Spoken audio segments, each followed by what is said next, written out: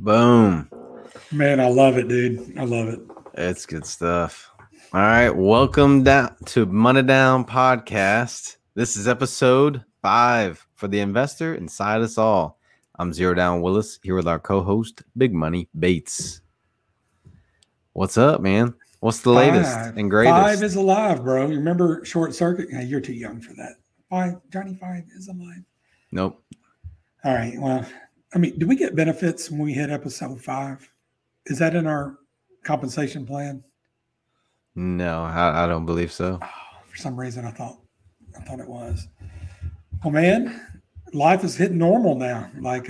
It's kind of a crazy couple of weeks there, even though we might not have alluded to it in the online universe, but our house has kind of settled back to normal and continuing on with things and moving forward. What about you guys over there? We had a little scare with baby girl, but she's good now, man. It was a fun little trip to Vandy because she may have a food allergen or maybe she just had a stomach bug. We don't know yet. You said maybe eggs? Yeah, that's what she scarfed down that day. Woke up from the nap and we went to the ER. So, that would hurt. Yeah, that was not fun.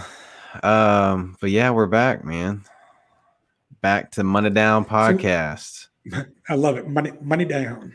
Where are we at this week? And last week, I feel like we touched on some stuff that we could really, talk for hours on. Some loan stuff. I know I've done some research this week on LLCs, corporations, and I know you got a meeting with a lawyer. I have a meeting with a tax guy. And I'm hoping between the two, we're going to get some congruent information, that we can move forward with. Because I'd sent you some stuff too, not realizing you were at the hospital at the time when I texted it to you. I'm like, man, he's not replying. Oh, well, he's at the hospital. My bad. So it'll be interesting, man. In the next couple of weeks, it's definitely going to be interesting to see how it plays out. No real major updates on the LLC front other than I think we had a conversation offline where the guy you're talking to didn't really recommend a parent LLC, basically because of the what'd you call it, a DBS?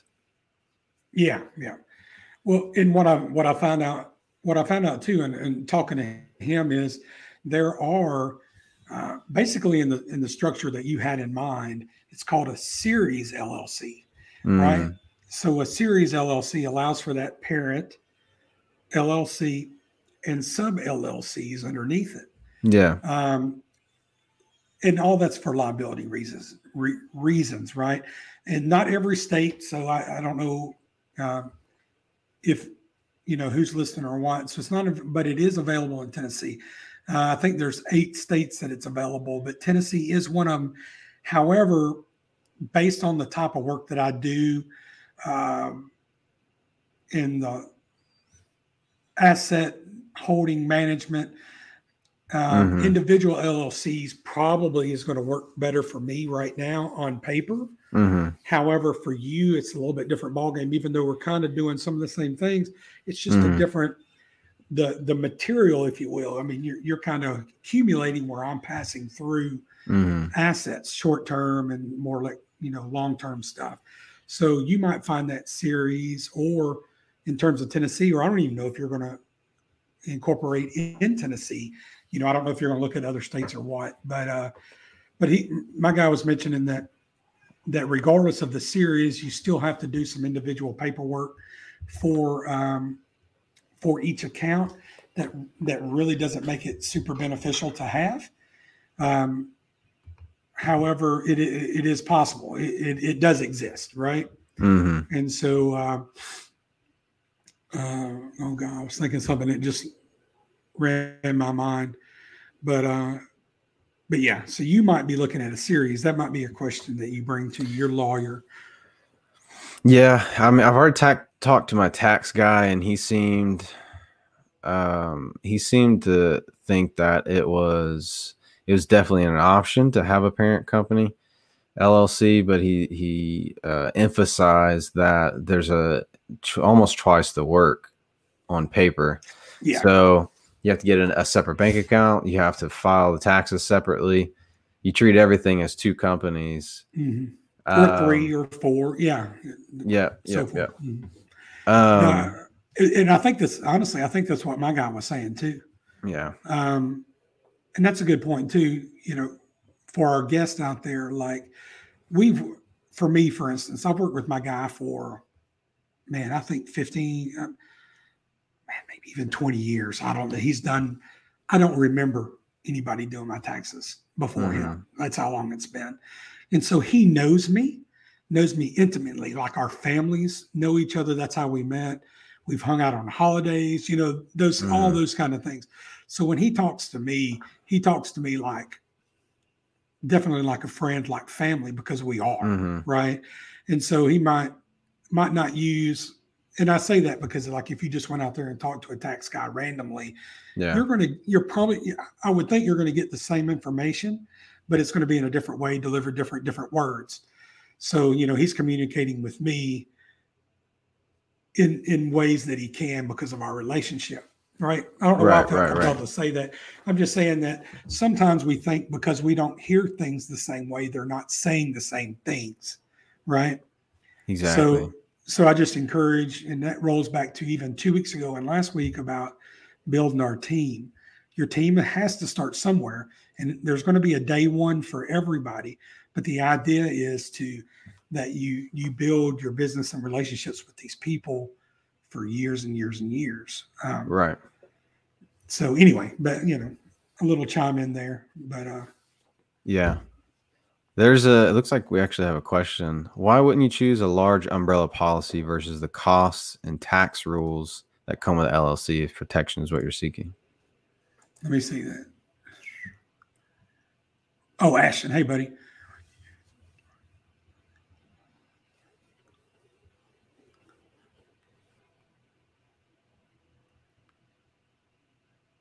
Let me see here. Why would you choose? Why wouldn't you choose? Why wouldn't you?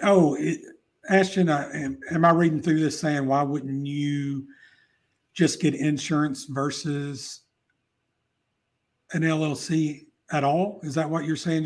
Just purchase enough insurance. Is that what you're getting from it too, Willis? So why wouldn't you choose a large umbrella policy? Oh, he said yeah, that's what he's saying. Yeah. Yeah. Well,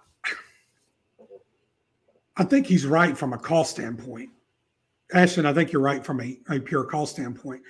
The reality is I don't want any liability to be pointed at me directly. Right. So even if I and Ashton's in real estate too, and I am too. So we have basic policies that just cover certain things, and then we can get a larger umbrella policy that covers us for anything over. Gotcha. But what I like but in essence, all of that's pointed directly back at us. So I'd rather but because I have enough businesses at this point, or enough investments, I don't know if it's whatever you call a business, but I'm attempting to invest money and make profit. So I guess that is a business. So, but I have enough entities now that if something should happen to one, I don't want them all liable, and I don't want them all responsible in any sort of game. I don't want them looped in to any sort of umbrella lawsuit. I want to operate so independent and so separate from each other that, like, I'm just a ghost. Like me, even though I'm in them all, I'm just such a ghost because they operate it so independently. Yeah. Yeah. And another thing he mentioned, he's like, it depends on how large or how much money your LLC is making that makes that determination. Yeah, I definitely agree with that. Yeah, I think one of the difficult things for me though is like, how do you plan to scale up if you're wanting to do a parent company to pass through as like an S corp?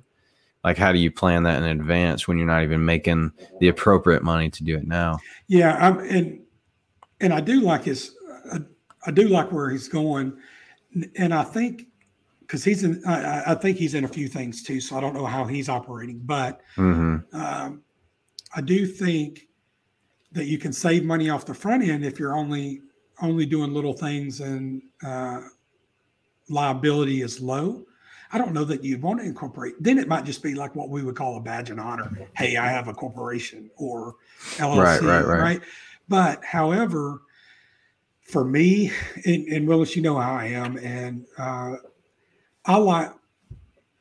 treat this with all my businesses. I want to be infrastructurally operating before I actually even operate. So I want all my structure to be in place. So when I do, this might cross over to your point. So when I do start making the money and I do start making the bucks, none of that infrastructure changes, or I don't have to feel a need to up my process or change mid-stroke, right? Yeah. To get more protection. And absolutely, it's going to cost more in the beginning. But I call it the cost of doing business, right? I don't get it. I don't personally, I'm not saying right or wrong. I just personally don't want to get necessarily involved with something that I can't afford certain cost of businesses to do. Like then it would, to me, be like, what's the point? You know what I mean? If you're going to only make if you're almost going to make nothing and you can't even afford to incorporate and limit your liability, I don't personally want to mess with it, but other people might. Right? Everything doesn't have to be an LLC for everybody. Yeah, if you're not planning for scaling in the future, and you're looking to more shoot from the hip and just get some extra cash on the side, sole prop may be a better way. But for someone that's wanting to scale long term, you're willing to put in some extra income, some extra work in the front end just to get the foundation, right? I definitely agree with that. Yeah. I think you hit it on the head, man. If you're planning to do the business that needs it, go ahead and get it up front. And I like that idea. And don't change mid-stroke. And I see it in my current business today. Like so many people get in the real estate business. Ashton is not one of them. He's been in it for years, much longer than I have. But so many people get in the real estate business and try to figure it out. Yeah. And it crushes them. That's why so many of us don't make it 6 months, a year, because they have no idea how to operate.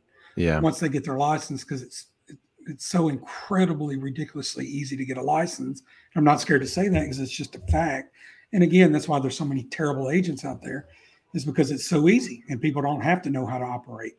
Yeah. But if you know that going in, agents like Ashton, myself, there's some other great ones in the market, are not going to struggle when the lows hit, and we're really going to maximize the highs, and we're not having to figure that out when it happens and know where to go. So right. But thanks, Ashton, man. That's awesome, dude. Thanks for chiming in. Yeah, that was a good discussion to add to the content. So the next thing I want to talk about was I approached Federal Credit Union and Ascend about a business loan and building up just credit history. I don't know if we touched on this. I don't know how far we touched on it last episode, but I reached out to Jessica Allen there at Ascend. And one of the things that she mentioned for me specifically for the situation and like my intention for the loan was to get a small loan and then build up credit history, build up the ability to get bigger loans later. And they actually don't really offer that type of path. And one of the things she says, there's a specific bureau that is for business credit, but we do not report to them. Business loans are backed by the income of the business, but also you personally, and therefore showing your credit history is also considered.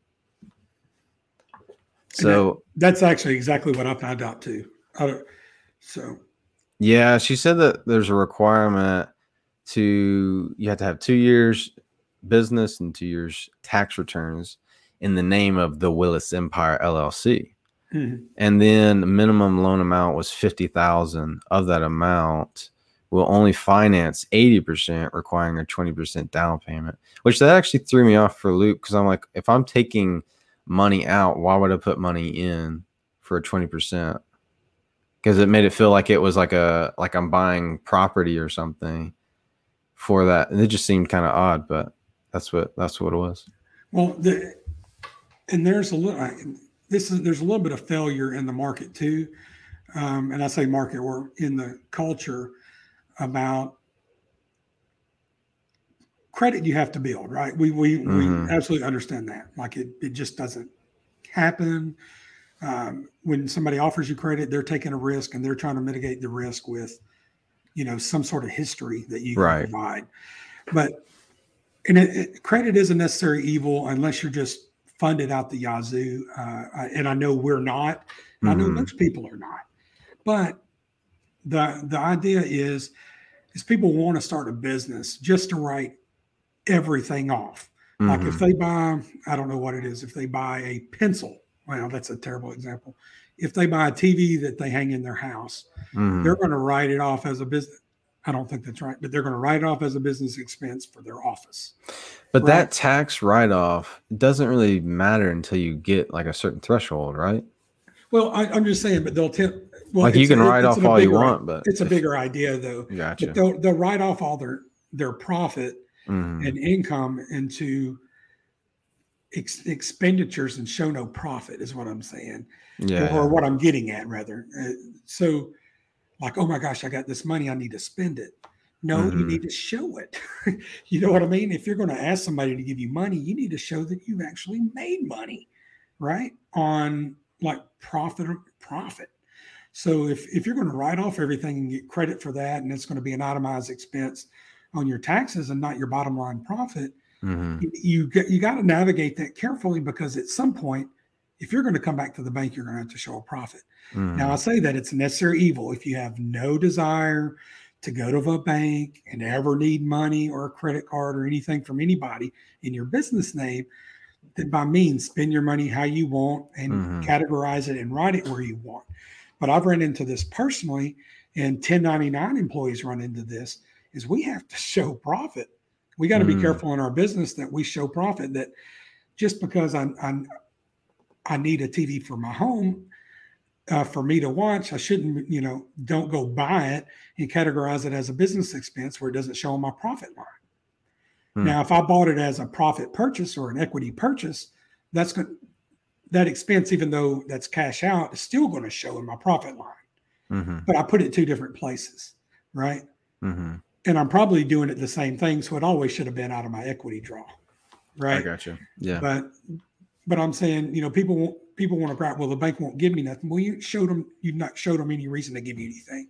You've wrote everything to zero and you're showing no profit. I mean, who's going to lend a zero profit company anything, right? Yeah. Isn't that where like writing off things that are depreciating, isn't that where like that's the benefit of when you go to your taxes and you're writing them, instead of just trying to show that you don't have income, show that you can get money back from the depreciation.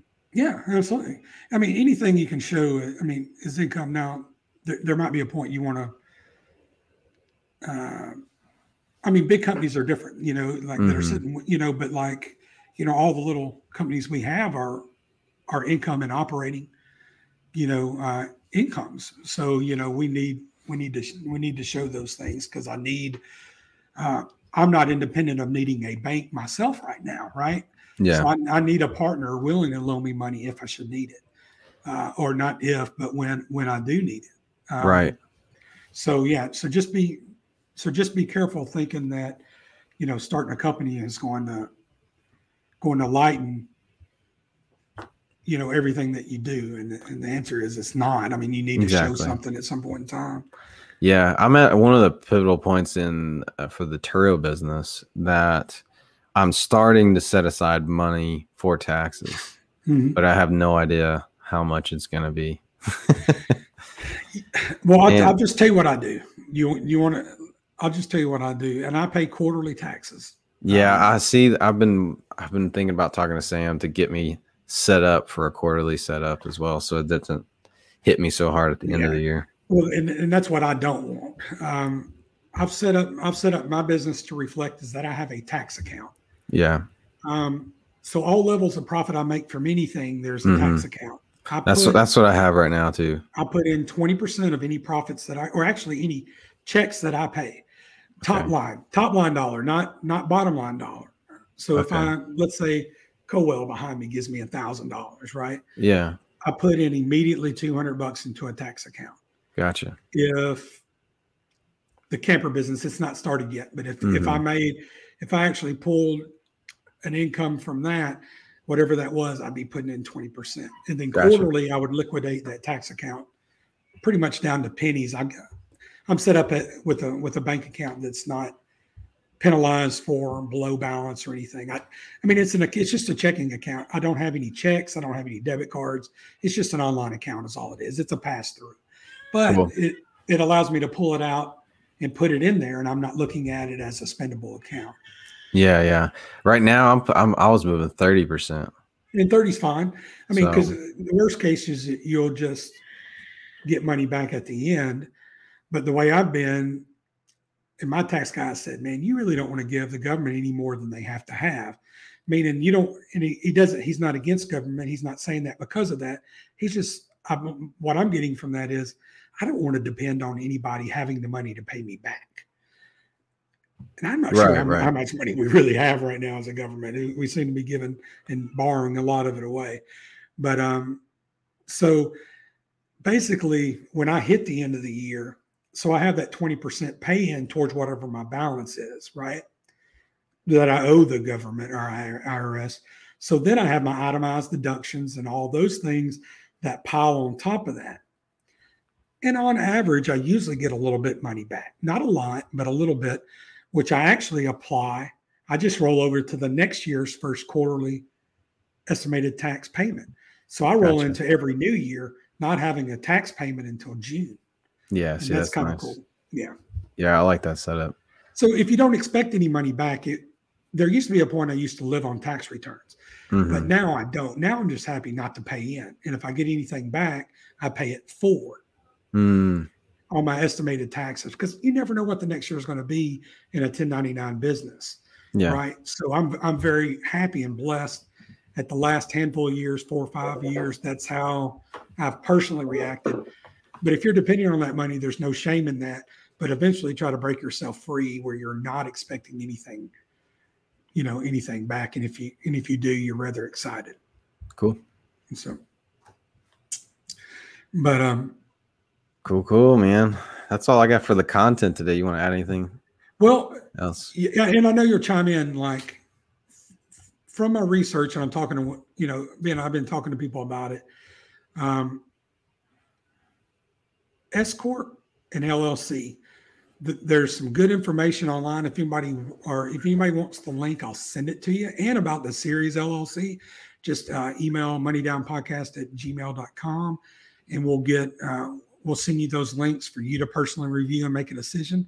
But again, not a tax professional, not a government entity professional, but the information that I've independently collected is showing me that basically, more or less, an S corporation is a tax status. It's an organization. It's more about a different level of organization and a different tax structure that might be right for some people. However, if you don't need it, you can have an LLC and operate in the same way with less government regulation. You can actually have foreign investors, which you can't technically in an S corp. Have to be U.S. citizens, but you can operate with the same level of protection. You can still obtain business credit, and it's just an easier function. You can work as a sole prop or a partnership up to, I think, 100 people. 100 individual, what we call members.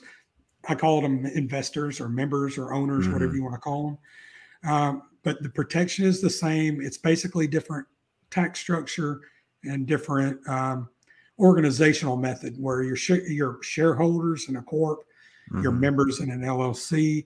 There's added structure in S corp. They all have to be local entities, where unlimited based on the shares in LLC. But the big thing is, because we've had these conversations in the past, is protection's the same.